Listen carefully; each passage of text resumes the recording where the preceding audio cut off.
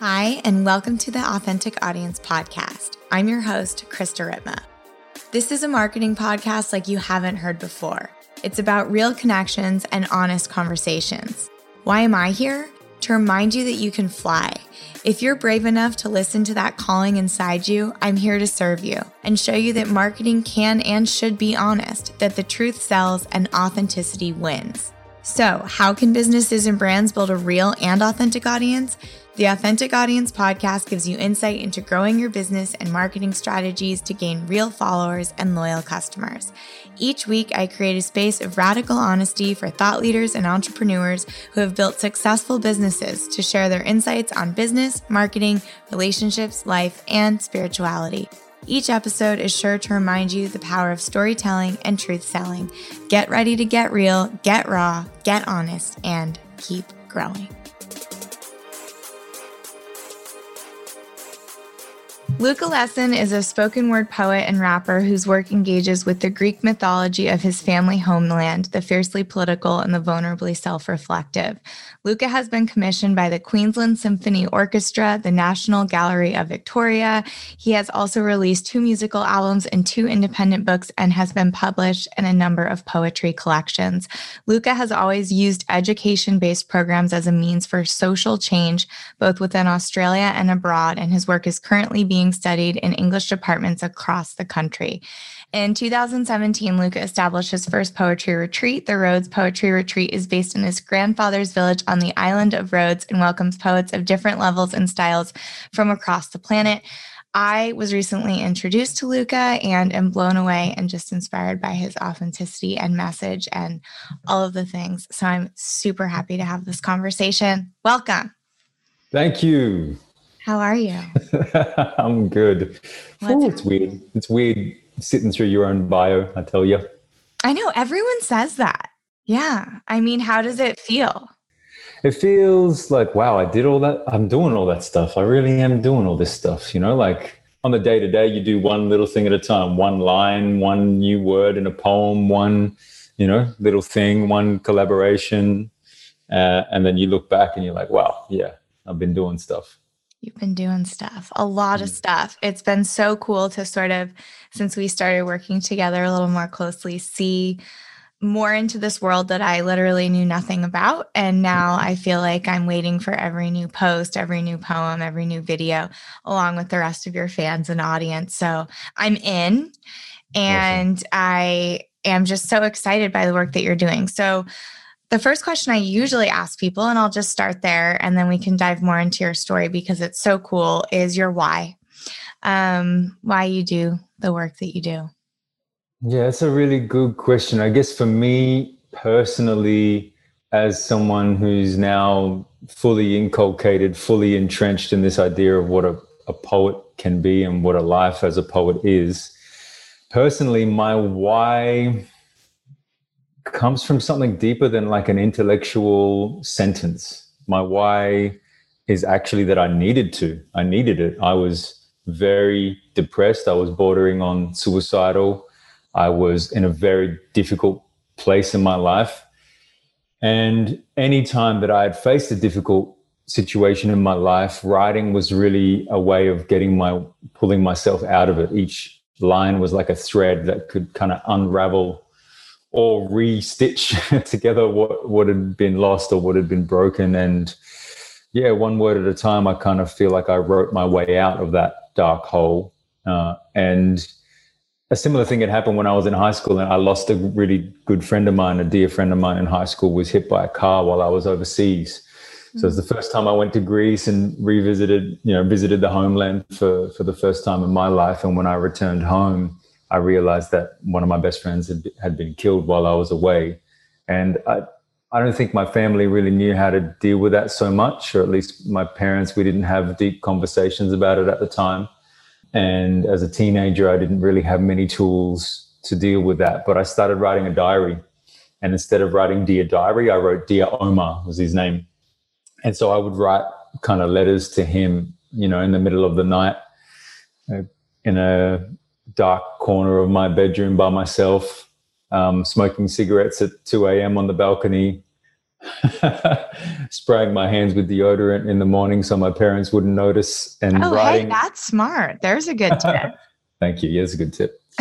That's what I'm here for. And I wrote my way out of that situation, I guess. And then when another situation turned up around in my 20s and mid 20s, I did the same. I started writing again and performing, and some of those things that I wrote, I ended up, performing on stage.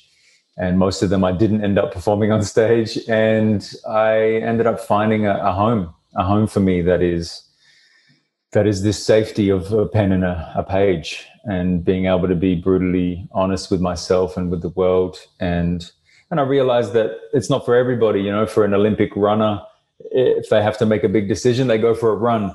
If they are depressed, they go for a run. If they're super happy with the world and the sun's out, they go for a run. Like, that's where they feel safe and at home. And for me, for a lot of my life, I realized that was, you know, having time with a pen and a page. And so my why is really that it wasn't like an intellectual decision. It wasn't like, oh, should I become an architect or an engineer or a lawyer or maybe a poet, or, you know, oh yeah, poetry, that's a good idea. It was more like it chose me. It's like I had to do it to feel safe, to feel good, to feel grounded. And from there, it's grown, and I've understood more so outside of my own self, outside of my own body. I'll be able to look at what the impact is that I have on the world, look at what poetry can do for communities. And I realized that my why that I can articulate is something that is more so around this ability of words to really weave people together. In ancient Greece, there's a word called rhapsode. So a rhapsode, or you might hear from Bohemian Rhapsody. So that word rhapsody or rhapsode is an ancient Greek word that described somebody who would travel around and perform poetry. They would memorize the whole Odyssey or the whole Iliad, composed by Homer. And there would be like 30-hour-long poems that they would just memorize and travel around, stay in a town for, say, a month and perform an hour of it per night for a month or so before traveling to the next one. And rhapsode actually means weaving together, stitching together. So the idea, obviously, a simple way of talking about it is that they stitch together poems. They stitch together scenes and stanzas and words and sentences and phrases to create these big worlds, these epic poems. But also, I believe they stitch together community. They stitch together the people that are listening to it. They get to witness the mythology. They get to place their own personal lives within the symbols and ideals and metaphors within these massive stories, and go, a cyclops for me is different to what a cyclops is to the person next to me. But this idea of David and Goliath, of overcoming these great troubles and problems in our lives, we can be aligned with each other in that sense. And these stories are the way that we witness the world together and understand our connections. And so that's my why now. That's my more overt why. Beyond what it does for me, what it does for the planet is this stitching together. In Australia, we have a saying, I don't know if you say it in the States as well, telling a yarn or spinning a yarn. Have you heard that? No. Yeah, in Australia, there's a saying. Yeah, we'll get together and spin a yarn, or he was telling a yarn. And yarn is obviously what you use to weave things together, and that's a metaphor for telling a story in English, in Australia. So this is kind of where my why is at the moment. Yeah. Yeah.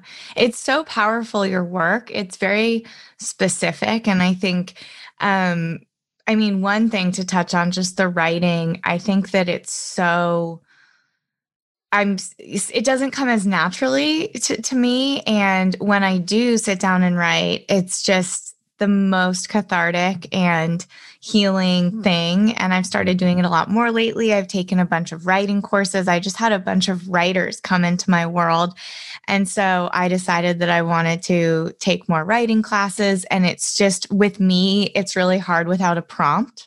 And that's sort of the way I work as a creative. And what's so interesting about the way you work as a creative and as an artist, or the way Trevor works, for example, is, or any artist really, and why I don't consider myself one, is because that spark of an idea doesn't come to me. But if you give me a prompt, or if you give me a solution, or you start me off on a story or writing something, then I can go and I can write and I can roll with it.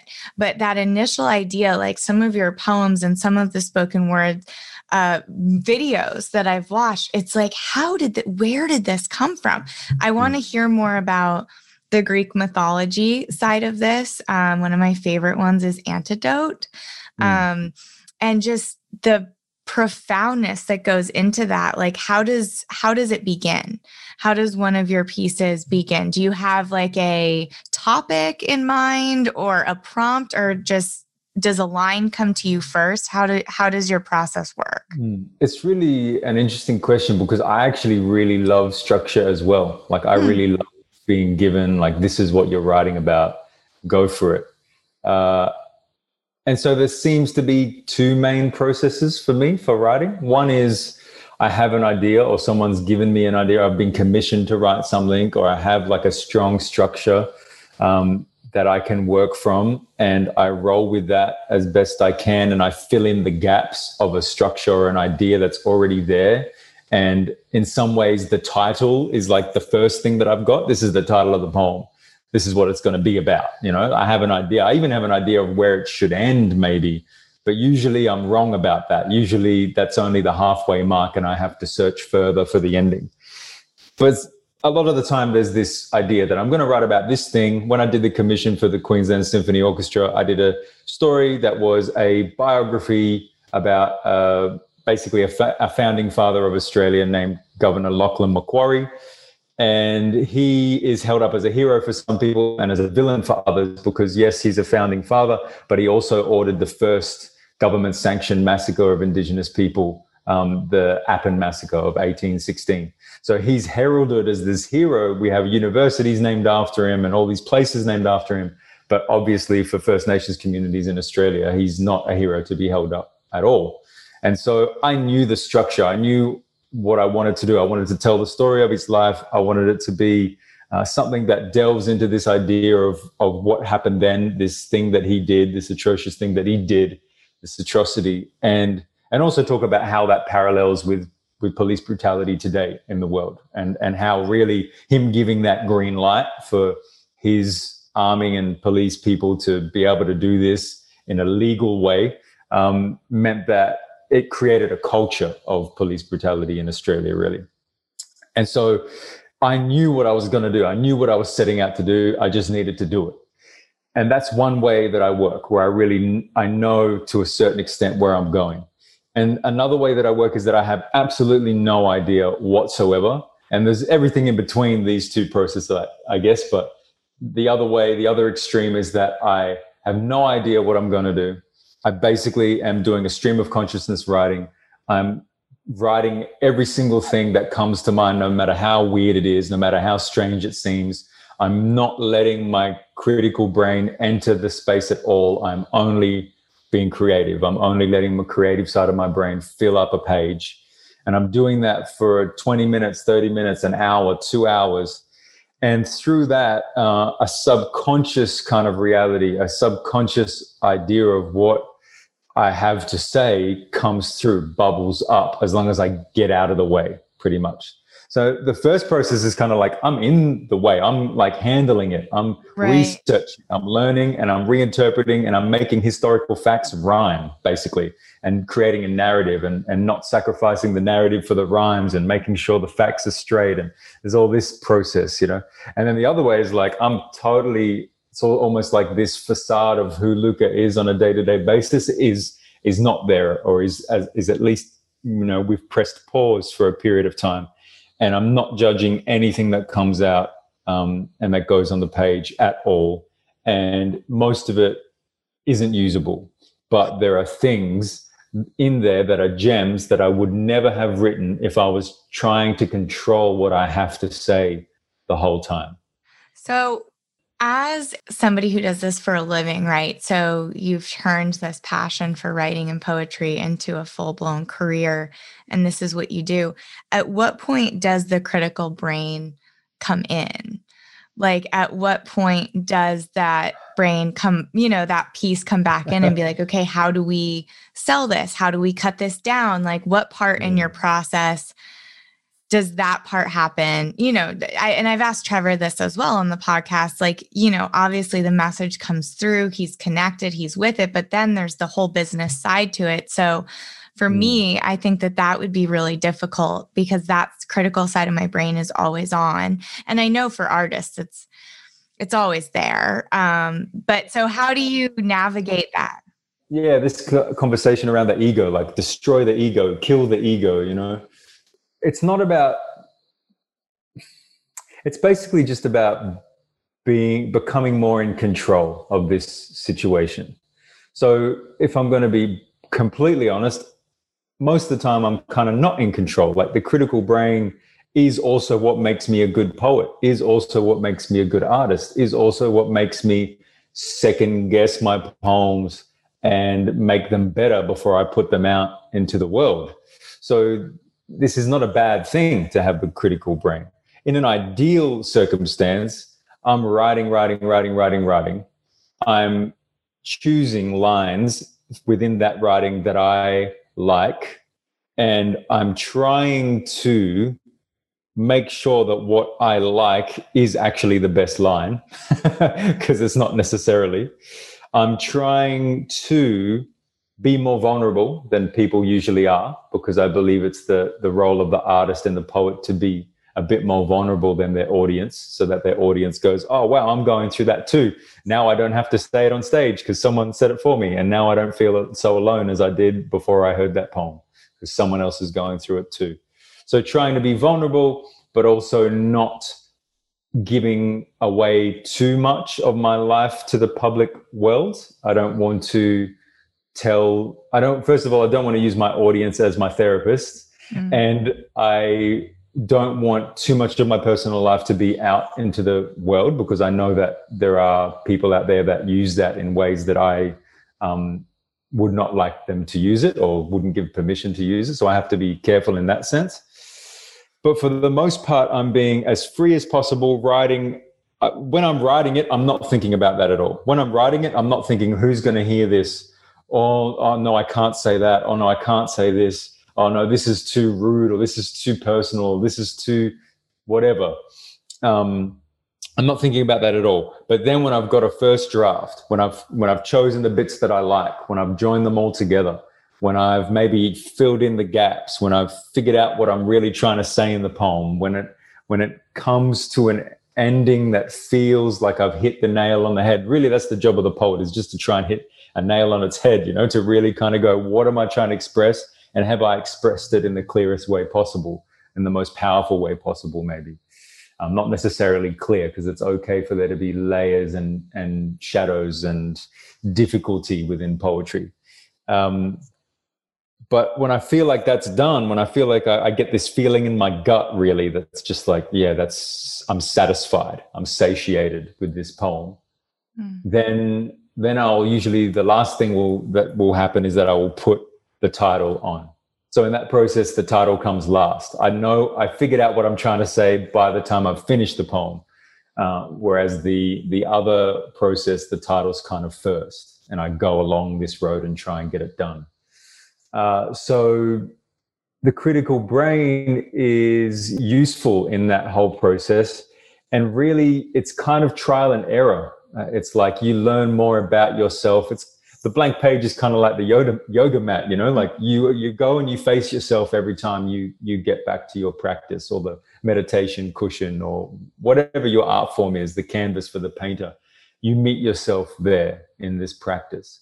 And so in many ways, I'm always still learning. I find it difficult, as we've discussed, to call myself to do a masterclass, because I feel like I'm always going to be a student. I'm always going to be ignorant of some part of this process, and I'm always changing as well. So it's such a personal practice that there's always some little new nuance within my practice that I don't know about yet, that I'm going to discover the next time I put pen to page.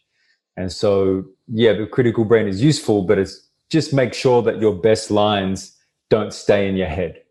That's really the problem. Make sure your best lines, that your lines, you have a thought and you go, nah, that's shit. But you haven't written it down yet. Write it down first and then decide whether it's shit. Because the time between brain and pen, or brain and hand and pen and page, a lot can happen. A lot of magic can happen. A lot of power can happen in those short seconds.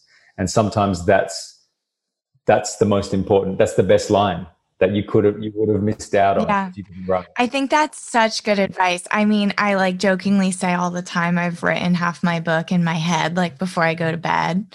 And I just have the best ideas and the best lines, and like whole pages come through. And then all I need to do is roll over and write it down. But for me, the resistance is so strong. And I love what you said. I mean, there's so much to unpack here and so much I want to touch on, but specifically around, and also all my favorite artists are like painfully humble, but that's okay because then I wouldn't have a job. Yeah, we do it for you. So you can step into that space. Exactly. But being more vulnerable than your audience, I think that that's such an interesting piece. And I used to teach yoga and lead classes. And I think even on social media, I'm incredibly vulnerable. And I find it so funny sometimes because like I share about mental health a lot, but I don't share about it when I'm in it. I share about it after I've had like a teachable moment, some aha, like sharing experience, not like when I'm like, I would never post like when I'm in it, because like you said, there's a fine line between using your audience as your therapist. But I found, mostly people are like, wow, thank you so much. I feel less alone. But then I have had other people like reach out and want to like work with me or help me. And I'm like, oh, no, I'm okay. Like I have a great therapist. I have great tools. I'm just sharing to be vulnerable. And I just think that there is such a fine line there when you choose to be vulnerable. And I've never thought about it that way, and being more vulnerable than your audience. And I just think that that's so profound. And I think it's really important that you do that, especially in the marketing world in many ways, because so much of it is about being perfect and portraying yourself as perfect. So then that people are attracted to your perfection. They want a bit of your perfection. And so they're going to come and do your course, or they're going to come and learn your product, or they're going to come and buy your thing, because their inadequacy makes them feel like you can fill that gap because you don't have that inadequacy. Whereas if you speak truth and you say, yeah, there's parts of me that are difficult, that I am inadequate, I feel inadequate too, that the world that we live in many ways preys on our feeling of lack, that we lack certain things, that we lack certain, success markers or whatever we measure our success with. And then we fill that gap by trying to sell someone something because they lack something. I think it's really important for all of us to be like, we're all lacking right now. There's very few of us that have really been able to stay connected to our success markers that we really truly believe in, that go beyond financial, and that we're all in this together, in many ways, and we can connect and make meaningful partnerships because you connect with me, and we can talk about, like, for instance, I never thought I'd be on a podcast with a marketing guru talking about mental health, but because you share that, we can do that. And I really believe that that's incredibly powerful. Yeah. Well, and the difference is, I think that my why isn't marketing, right? Yeah. And the point of this podcast it's to show people a way of living, and it's businesses that inspire me that are rooted in authenticity. Yeah. So and figuring out what makes them work. And that's why I started this, because so many businesses fail. So many fail. Yeah. But we only hear about the ones that work.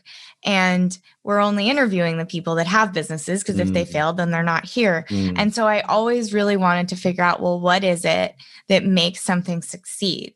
And I started working with these people, and I'm like, it's intention and it's authenticity. I know what that is. And let's explore that, because being able to step onto a stage and read your poetry and perform it is no simple feat.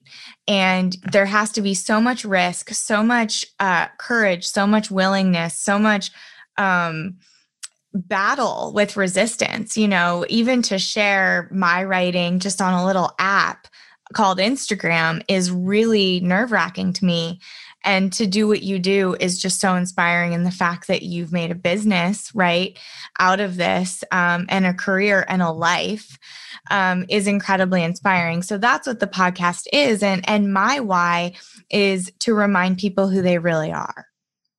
So marketing is just my, you know, one of my hows, one of my whats, but then I'm a Reiki master and I teach yoga. And so it's in all aspects of my life. I'm reminding you of your light. And I think that's why the podcast works, because I can just share your light and get to, you know, share your gifts and brag about you. And that's what makes this so fun. So for me, having somebody just see me as this like cookie cutter digital marketing, like that's not me. And for so long, I had that fear of not wanting to share certain parts of my life. But I want you to hire me because you want to work with all of me, and you're going to get an amazing experience, and it's going to work, and you're going to grow, but also it's a vibe. And I want you to know before you pay and before you get on the phone, there's no lying, there's no duping. And I think with art, it's like the veil is already lifted. But when you have a business like mine, it's like you can easily hide behind it. And with art and with what you do, there's no hiding. And that, to me, that vulnerability, did that come natural to you to be able to just share so openly? You know, from that kid writing in your room in college to your friend who had passed to now having like millions of views, people know your name, performing on stage, screaming from the rooftops. And it's not light what you're writing about, what you're sharing about. It's not it's not light. It's quite intense and passionate and deep and dark. So tell me more about that process of like making that transition to like stepping into this so fully. I know you don't want to call yourself a master, but you know what I mean. I know what you mean. I've been around. I've walked on some stages around the place.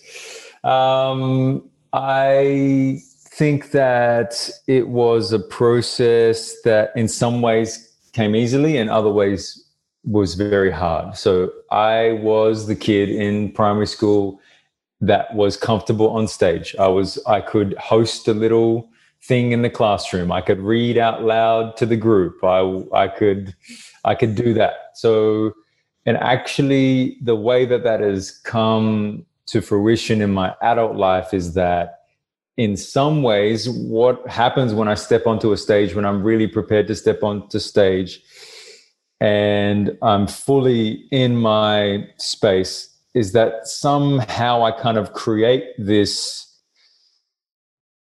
space that is, I don't know, I think the word sacred gets thrown around a lot. And what I think it actually is that I'm fully present. I'm doing my absolute best to be as present as possible. And if I think back in my life over the past 10 years of touring and performing, I'm possibly most present on stage. Something about the pressure of people watching or sharing or being a vessel for stories or needing to memorize, needing to perform, needing to tell these stories in the most powerful way. And something that I even learned competing in poetry slams is that I have to be at my best at 8:36 p.m. on this stage in this place at this time. And there's something about that really made me shake off every other piece of anxiety, of stress, of fear, or I'm hungry, or I haven't drunk enough water, or I'm hungover, or I've got jet lag. I've just arrived from the airport to the stage. Nothing seems to be able to really touch me when I'm on stage. Nothing really seems to be able to get in the way.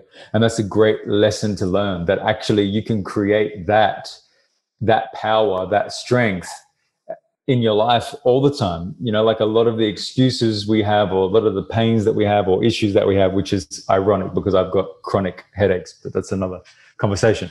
But I feel as though for some reason, me and the stage, we have this relationship where like I'm on and I'm ready and I'm there. And it is in some ways a spiritual experience for me, a spiritual sharing for me, but I don't like to kind of belittle those words and share them too much. I don't say that very often actually to anybody, but that's really what it is. If I'm present, then this thing works, because I could easily be saying a poem and thinking of something else at the same time, because I know I've performed some of my poems like 400, 500, 600 times, So I could easily be somewhere else in my mind during that. But my challenge is to be present with the same words that I wrote 10 years ago and make them mean something new for me in this moment. What do they mean to me now? And be present and present them to people and treat every single stage that I land on as the most important performance of my life, which is not easy and it doesn't always happen, but to respect every audience from, 20 kids in a school somewhere in Beijing to 5,000 people at a festival somewhere in Byron Bay or wherever else, to be able to make sure that I'm delivering my best and being present. And so I actually am more comfortable on stage than I am in real life. It's kind of weird. Most people freak out when they get on a stage. I'm like, I'm home, like I'm here. I know what I'm about to say. I've got all my words memorized. No one's going to ask me anything necessarily that I'm not going to be prepared for. The jokes I'm going to tell, I know mostly that they work, like the lights on, the mic works, everyone can hear me. I'm good, You're prepared. My sister's that way. My sister's quite shy and introverted, and she's a dancer and has a dance company in San Francisco. And ever since she was 3 years old, she just owned. That's her language. Yeah. Yeah. So then I'm on the street and someone will be like, "Hey, Luka, like I really love your stuff." And I try and be as nice as possible. And if I'm not nice, it's not because of them or because I don't respect their space and time and joy at connecting. It's because I'm awkward sometimes. Well, and it's about the art. It's about the words. And I think what really comes to mind for me when I listen to your poetry, especially because I listen to it, right? It's not just reading it. It's like an experience, a lot of your stuff. And when you're a kid, you're fighting with your sister, you're like being violent. And my mom used to say, use your words, right? Like use your words. If you want something, if you want like to ask for something, if you're upset about something, use your words. And that really resonates with me, because what you're getting across and the stories that you're sharing and you're taking a stance, you're taking a very specific stance. And it's like this really nonviolent way of communicating something pretty intense and pretty heavy. And that's just whenever I listen, it's like I hear my mom saying, use your words. And it's like so powerful. It's like the most powerful use of words, what you do and what you share and what you write about. And I love that you are educating people now, and teaching, like going into these schools in Beijing. Like how cool to have you come into a school. How did you get into? So I don't know if you want to say anything about that, but that's just a little epiphany that I've had about it's like the definition of use your words, instead of being violent, instead of fighting back, instead of, using means that are less peaceful. But it's like, it's not peaceful, the words, but it's because it's performance and it's entertainment and it like allows you to almost go deeper in a way. Yeah, I guess a long time ago, I realized that doing my words, my performances, my poems, my writing for sure, but also delivering workshops and amplifying mostly young voices and voices of color and voices from different backgrounds, and also teaching some people that are more privileged, young people, of their privilege and how that can work and function and how they can use that as a tool in their own lives to help bring people up, and all these different kind of ways of talking to and with and amplifying the voices of young people, that really is my best form of activism. I've been in picket lines, I've painted the signs, I've protested, and I still do sometimes. And I, have community meetings, or, like I've connected with a lot of people that are doing a lot of powerful work.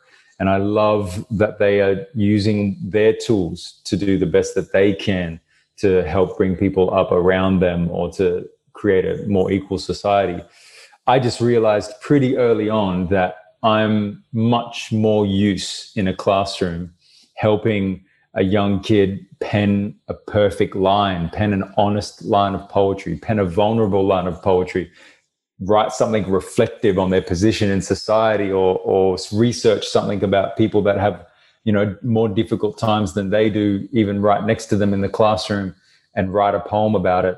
That really is where I'm best placed to help shift social conversations, help shift our psyches in the world. And so I've actually been doing workshops for 14 years. So it's almost as long as I've been writing and rapping and making music and making poems. I went to a school called Milpera State High School, which is a school that welcomes recent migrants or refugee young people when they arrive to Brisbane, my hometown. I went there. I completely lied to get my first job. I said that I'd already done workshops before and they went really well, just because I knew I could do it. I knew I had the personality to do it. I knew that it was going to be my thing. It was just what I wanted to do, and I felt connected with it.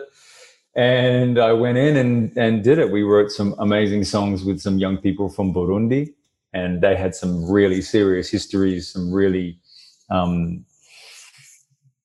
it's interesting. They had some really hectic files, about these young people, that they'd done this and they'd done that, and this, this crazy history of being child soldiers or being, a part of things that they didn't want to be because of the violence that was going on in their countries. And I intentionally decided not to read their file, even though I was meant to.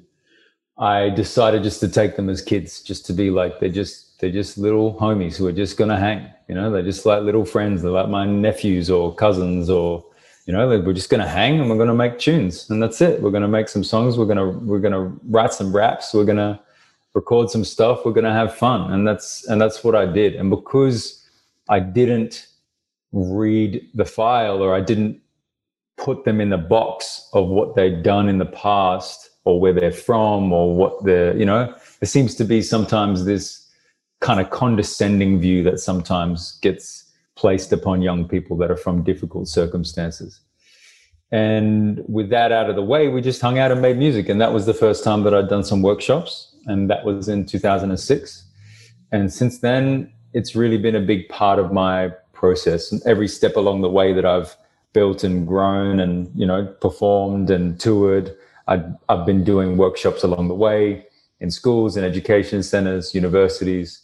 And I've been lucky enough to watch young people that I've worked with start their own poetry slams, or, become their own published poets, or do their own things throughout the years. And I've seen how I can have an effect in the places that I go to with my skill set. And I think everyone has a skill set, no matter what it is. Like you know your skill set, and you know that you can use it to amplify people that deserve to be amplified. And so that's kind of it's always been parallel to my own writing.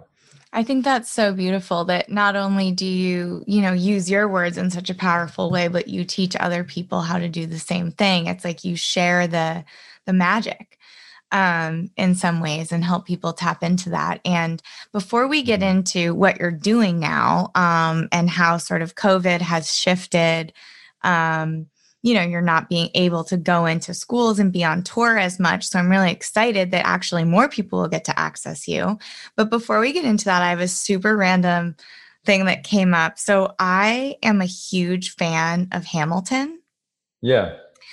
Like die hard, like knows every word, like took it too far, Hamilton. Yeah, I awesome. Get like, I get what some people, I go through phases that are quite obsessive. Right. And I went through a Hamilton videos phase. Do you perform stuff at home? Make videos? I do. Awesome. I can perform any song. Now, in the whole thing, I mean, I know Hamilton, but my question is from a professional, I feel like that was kind of the first time our world has seen like mainstream sort of rap poetry put together in this way. And it was amazing. And I just wish every history lesson could be taught that way, right? It was profound. And I just was wondering if like what you thought about Hamilton, especially being in your industry. Do you feel like it helped, hurt? Do you have feedback? Do you like him? Do you not? I like dying to know your like take on Hamilton. I think that it was, a watershed moment. It's a really important moment. And the way that it was done was really smart. And it's incredibly important and powerful the way that it fused musical theater and hip hop, not just musical theater and hip hop as in we're going to make a hip hop musical. That's actually happened. There is a thing called hip hop theater. That's like a genre. There's plenty of things that have been made in that sense, but to that level, not so much. And to actually bring in to the musical theater world musicians like Questlove, who played drums on the whole album, and the way that it really did enmesh and connect the communities of those two spaces in many ways. And obviously, as a writer, I love it because of how Lin-Manuel really did what I was saying before, which is like to research, and then go, all right, these are these characters, how's it going to rhyme and tell the narrative? And obviously it's huge, like it's incredibly long as well. So he just went deeper and deeper and deeper and deeper and deeper and deeper and deeper. So it was, for me, when I witnessed that, I was like, all right, now it's serious. Now hip hop is, it already was probably by that time the most popular genre of music in the world, still is. And even in Greece, where I'm from, where my family's from, it is the most popular musical genre, even in Greece. And a lot of rappers are rapping in Greek. There's even some rappers that are rapping in classical Greek and ancient Greek. And so there's, like hip hop is really a continuation of the storytellers, the rhapsodes that I was talking about before. Hip hop, obviously, with thanks to the ingenuity of the Black community and of blues and of the griots from Africa and this kind of whole storytelling tradition, which isn't only, for a certain demographic. There's been poets and have been storytellers in every single culture in the world. But obviously hip hop, coming from this heritage of struggle and of oppression and of finding a way to tell a story when it's being stifled, it's ingenious that it was used in this way. Mm-hmm. And that it has come to this point now that it's reaching new peaks, I guess, new levels. There's like 7-year-old kids that are rapping like quickly every word. And I just think to have that experience at that young age and see that on stage, especially like you said, because it features the Black community and like really gets into, I think hip hop can be so misunderstood and rap can be so I think it's the same with poetry. I think it's ridiculous that, and it's really interesting where people are like, oh, hip hop's all crap or it's all this or it's all that. It's like, it's not all crap. It's a genre of music. And there's first of all, there's artists in that genre of music that you're not going to like. And there's artists in that genre of music that you are going to like. And unfortunately, what gets played on the radio often is the stuff that I would actually never listen to. Like I'm listening to less and less hip hop, but I'm listening to more and more things like Hamilton and artists that are thinking in new ways or that are, doing things that are just more conscious. And there's always been the conscious rapper and the party rapper. There's always been the hypersexualized, rap song and the song for your mum. You know what I mean? Like there's always been all of that. And that's just a gamut of human experience. It's not because hip hop is better or worse. There's also a lot of shit poetry in the world. You can't just say, oh, poetry is awesome and hip hop's not. It's like, no, there's bad hip hop, there's bad poetry, there's good hip hop, there's good poetry. And who decides what's good or bad is really, what I think's bad, someone else thinks is great. Right. And so it's just a genre. like any other genre. It just happens to be massive. And unfortunately, it happens to be subject to, I think, a lot of racial judgment, a lot of racism that's kind of automatic because it comes from Black culture. Mm-hmm. And I think that's something that really needs to be unpacked when people just say all hip hop's like this, or they're surprised when they see a person of color say something profound, like, why are you surprised at that? So these are the questions that need to be unpacked. And I think Hamilton's done a pretty amazing job to help unpack those, or to subvert some people's opinions of what hip hop is about. And Hamilton really became something that influenced me because around the same time that it came out, I got an offer from a composer at the Sydney Conservatorium to make something, to just collaborate on something. And I decided to go as extreme as I possibly could and just take on the small task of creating a reinterpretation of the Odyssey, of Homer's epic. So it's like the most epic story ever told. It's a 30-hour long poem. Our version of it is about 90 minutes long. We've been working on it for 6 years, and we hope that it's going to come to fruition in the next. I want to see that so bad. Yeah, it's my baby. It's my baby that I've been working on for a long time, and it's the longest thing that I've written, the longest piece of work that I've done. But yeah, it's basically a 90-minute long poem, or 24 different scenes of hip hop and poetry with a choir and orchestra on stage. So it's not so Hamilton as in it's not so musical theater-ish, right, but it's a narrative of an ancient Greek epic told in English and Greek.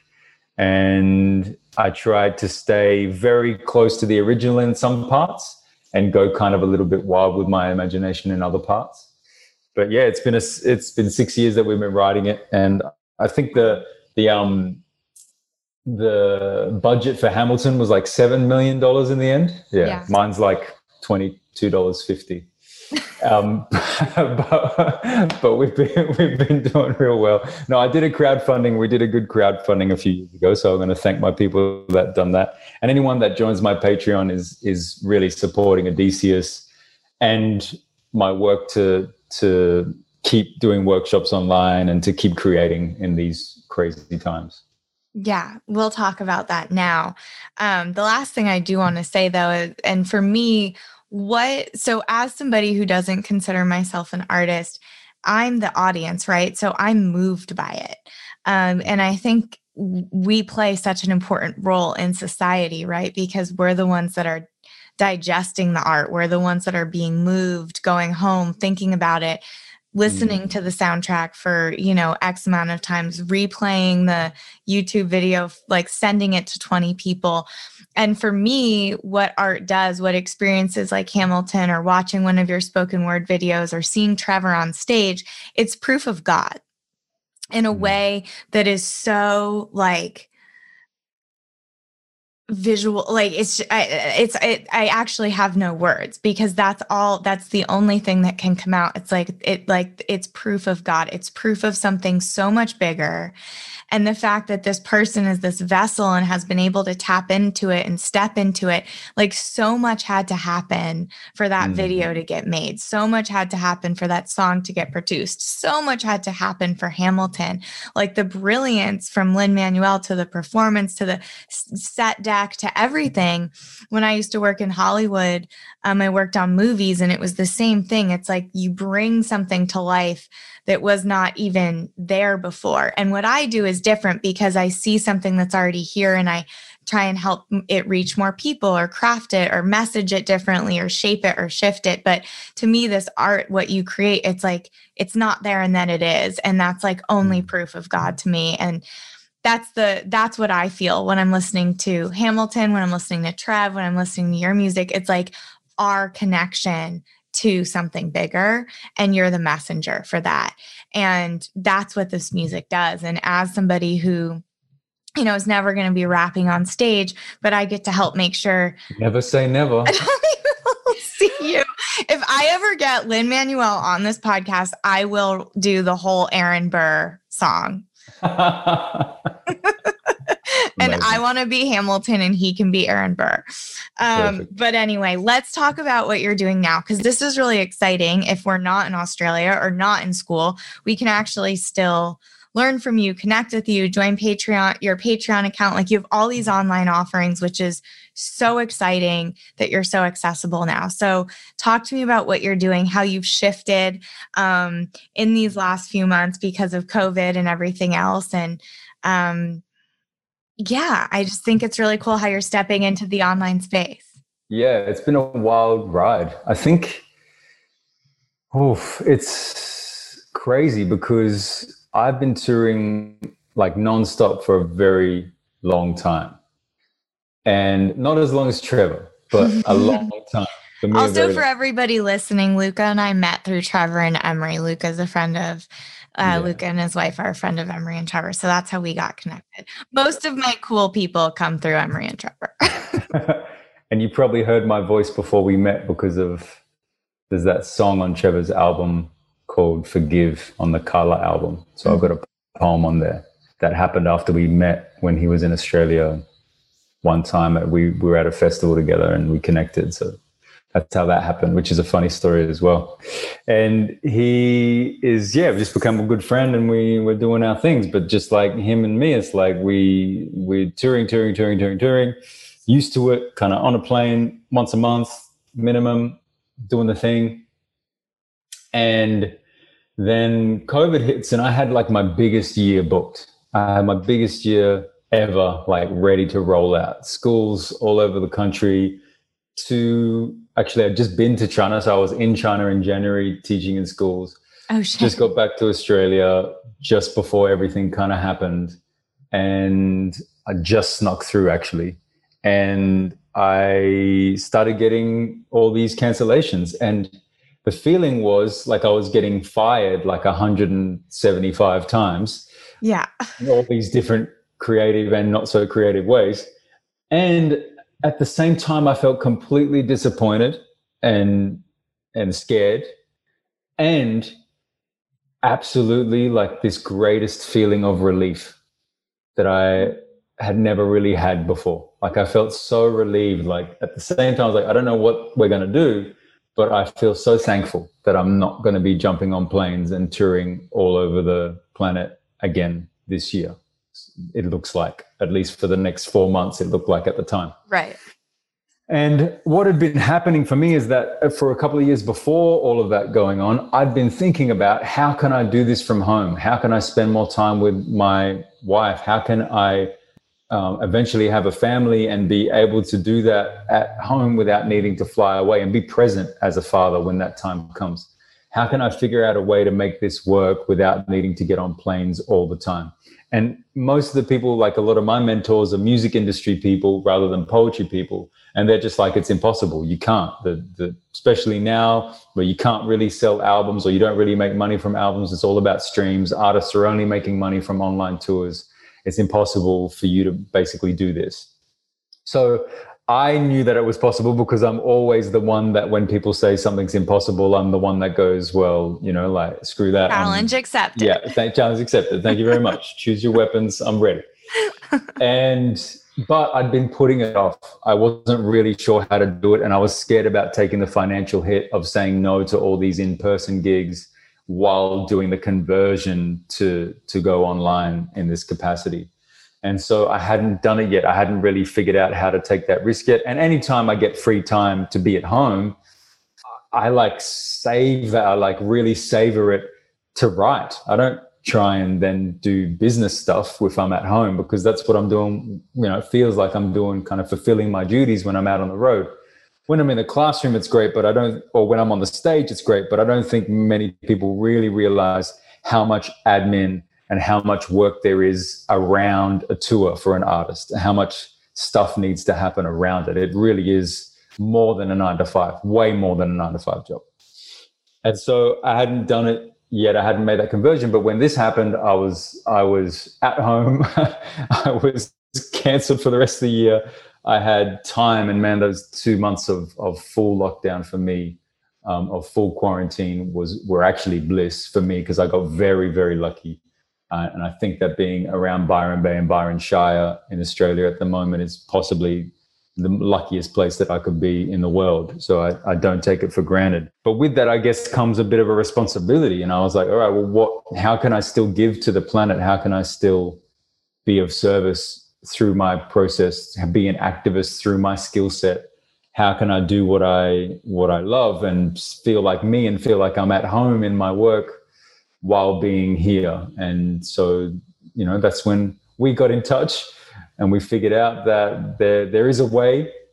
There's always a way. There is always a way, and doors opened and things happen naturally. And I have to say that you asked me about my why at the beginning of the conversation.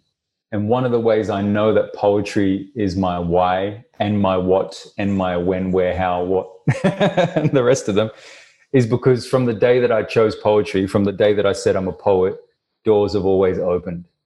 Doors have always opened really crazily, like really perfectly. And anytime I feel like I'm going to go down the hole, or, down a dark place, or not survive, or anytime I think about quitting and I recommit, I'm always rewarded for that commitment. I know. Isn't it crazy how that happens? Insane. I also think it has to do with service as well, because yes, you're absolutely meant to do that, but the work that you do is serving so many, and it's like so needed.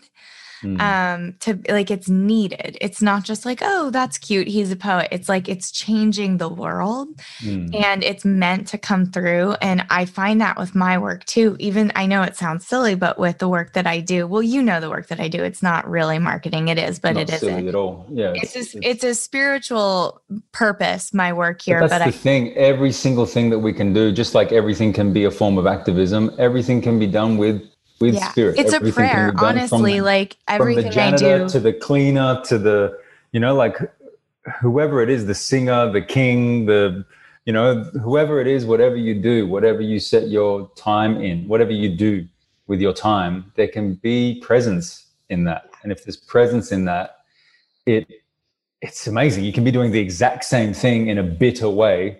Oh, totally. Oh, and I have. I do my emails. Yeah, and I do too sometimes. I do my emails. And I notice that I don't get as many.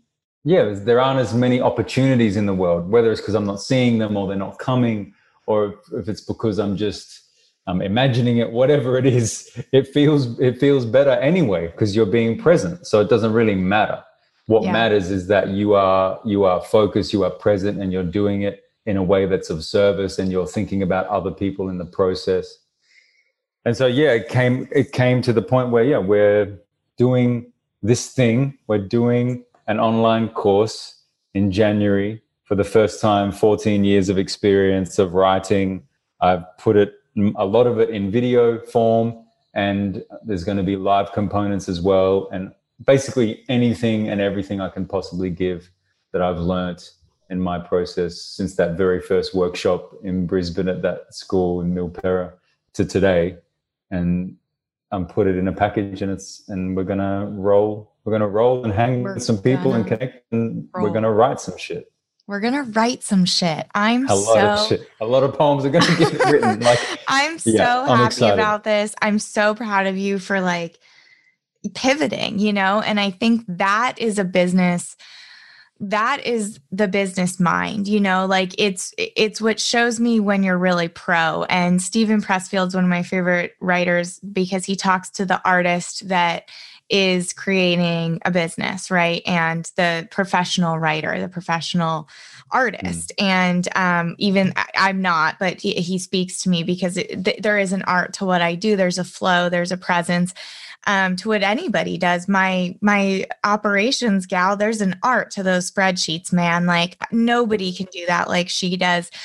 And anyway, in his book, Turning Pro, he talks about the professional artist and how, the professional doesn't wait for inspiration to hit. The professional gets up and sits down and inspiration hits every morning at 9 a.m. when the pen touches the paper kind of thing. and you write. And it's about dedication. It's about consistency. It's about surrender so much. But one of the main things is about pivoting, and it's like being willing to, like, this is what I'm meant to do. It's not that you're giving up on, obviously this is what you're meant to do, but like world circumstances required you to pivot in your business. And this is the way that you can be the most of service to so many right now. Like the people that are taking online courses, me for one, have never taken online courses before in my life, but COVID has me so excited. This is how I'm connecting. I teach a course on Tuesday nights, 20 people in a room. They're amazing. I get to talk to them, connect with them. Like it's a whole new world, and either you're in or you're out. And so I think we're being asked, as humans, as artists, as business owners, how bad do you want it? How bad are you willing, to do this stuff? And I just am so happy because it means more people get to witness the magic that you get to bring. You're teaching classes, you're doing a course, and you have a Patreon account where you're delivering tons of content and amazing value. So there's so many ways you can connect with Luka, which is very exciting. And I'm just so grateful to have met you and to have conversations like this, because I think when you are an artist and have to have a business, thank goodness for y'all, because that's what I do, is work with people like Luka. These are my favorite clients, and help them share their gifts. Like I love what you said. My job is to help you amplify and reach more people, and your purpose is to amplify and reach, and it just goes on and on. So we're just in service, and it's beautiful. And also what we do is so different, and we're so different and have had such different lives and experiences, and have lived on opposite sides of the world. And it's so powerful that the art can just move so many. Like it doesn't matter that I don't understand Greek mythology that much. Like it's just as powerful. It's like breaking so many barriers. So my final question for you is, if you have any advice or a prayer or just a message for somebody that's maybe just starting out, just feeling that call to write, to perform, to share, in addition to joining your course and Patreon account to learn more. But any advice for them to start now, or to any prayer at all, message, anything? My message would be that a lot of people sit down to write and they start writing pretty things, and then they slip into a realm of writing something scary, of writing something that gives them butterflies or gives them heart palpitations or brings up a memory of something that they're worried about or scared of saying or scared of expressing. And so they go back to writing pretty things with technical words, with good rhyme schemes and assonance and alliteration and all these intellectual ideas about what poetry should be. My advice is that the good poem is in the scary place, the place that you avoided writing about or writing from, the thing that gave you butterflies. That's not a signal to stop writing. That's a signal that you've touched something that's worth writing about. And that's really important, because every time somebody writes about something like that, there is healing in that.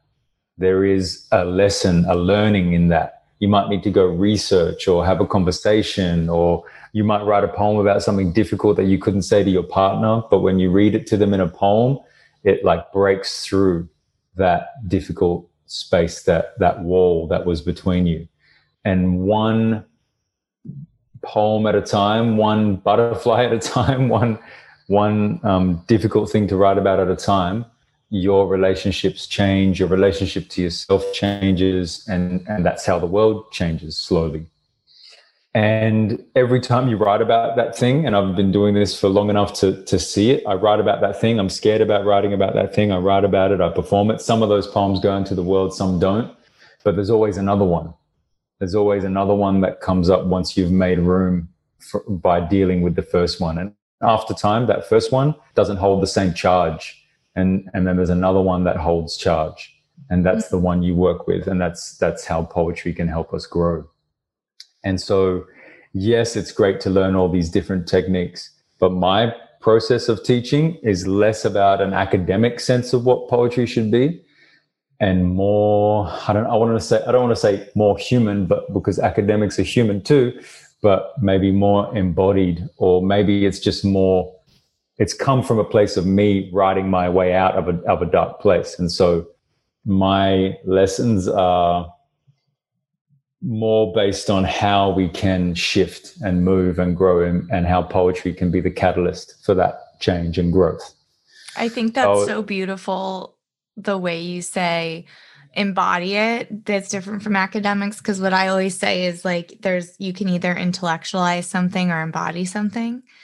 And I think wisdom is embodied. I understand intellect. I understand I've been there, and that's why, I'm there a lot, because I get chronic headaches and I'm intellectual and I'm sitting and writing a lot, I get that. My journey for the past, which is amazing, why Trevor's album came out, when he sent it to me and I saw the title, I was like, oh yeah. Right. Sweet. Exactly. So I really feel as though it's the time now that we've all stopped as well, and most of us are home. It's time to get in the body. And there's a wisdom when the words sit well. I was talking to a friend of mine that's like a somatic experience person and a sex therapist, and I have some other friends around here that are also do somatic stuff, and she was saying that yes, intellect is awesome, intellect is amazing, we can do all sorts of backflips and somersaults and incredible feats with our intellect and theory, but when you're talking to somebody and you're experiencing something and you're having a conversation or you're reading or whatever it is, if it doesn't make sense to the body, if it doesn't feel right in the body, it may be a great piece of intellectualism, but is it wise? Is it wisdom? Does it make sense? Does it sit well? And I don't want people to use that as a way of telling people that are talking about oppression, like, oh no, that doesn't sit well in my body. That's not what we're saying. It's not what I'm saying at all. What I'm saying is that poetry can easily be taken to the headspace and only the headspace. But when you feel it in your gut, that's when it's an action. The words become an action because it makes something move. And my message, I guess, my short version of a long-winded message is don't be scared of that charge. Right, lean into that charge, lean into that fear, and write about that stuff, because that's the stuff that's going to take your poems from just words to actions. I love it. Thanks for being here. I'm so excited to share you with my audience. This is so exciting. You guys got to look him up. I'm going to put your website and Instagram and everything in the calls to actions, but he's Luka Lesson on Instagram, and your website, is it lukalesson.com.au? Yeah. Okay. And there's so much there, so much content, so much writing. It's so beautiful, and you can sort of get lost, which I have. And then I end up texting it and sharing it with a bunch of people, which is why I'm so happy you're sharing so much on Instagram, because it's easier to just like share it with somebody that way. Yeah. The convenience for your audience. Yeah. Anyway, thank you for being here. Thank you for your time. I'm grateful to know you. Me too. It's been a pleasure. Yeah. And to everyone listening, this was such a special episode. I knew I wanted to talk to Luka. I knew I wanted to share him with you. I didn't know in what way, but it always is perfect. So thank you for being here. Thank you for evolving with me as I'm on this journey. And I'm just going to keep sharing what inspires me at the moment. So thank you. And until next time, keep growing.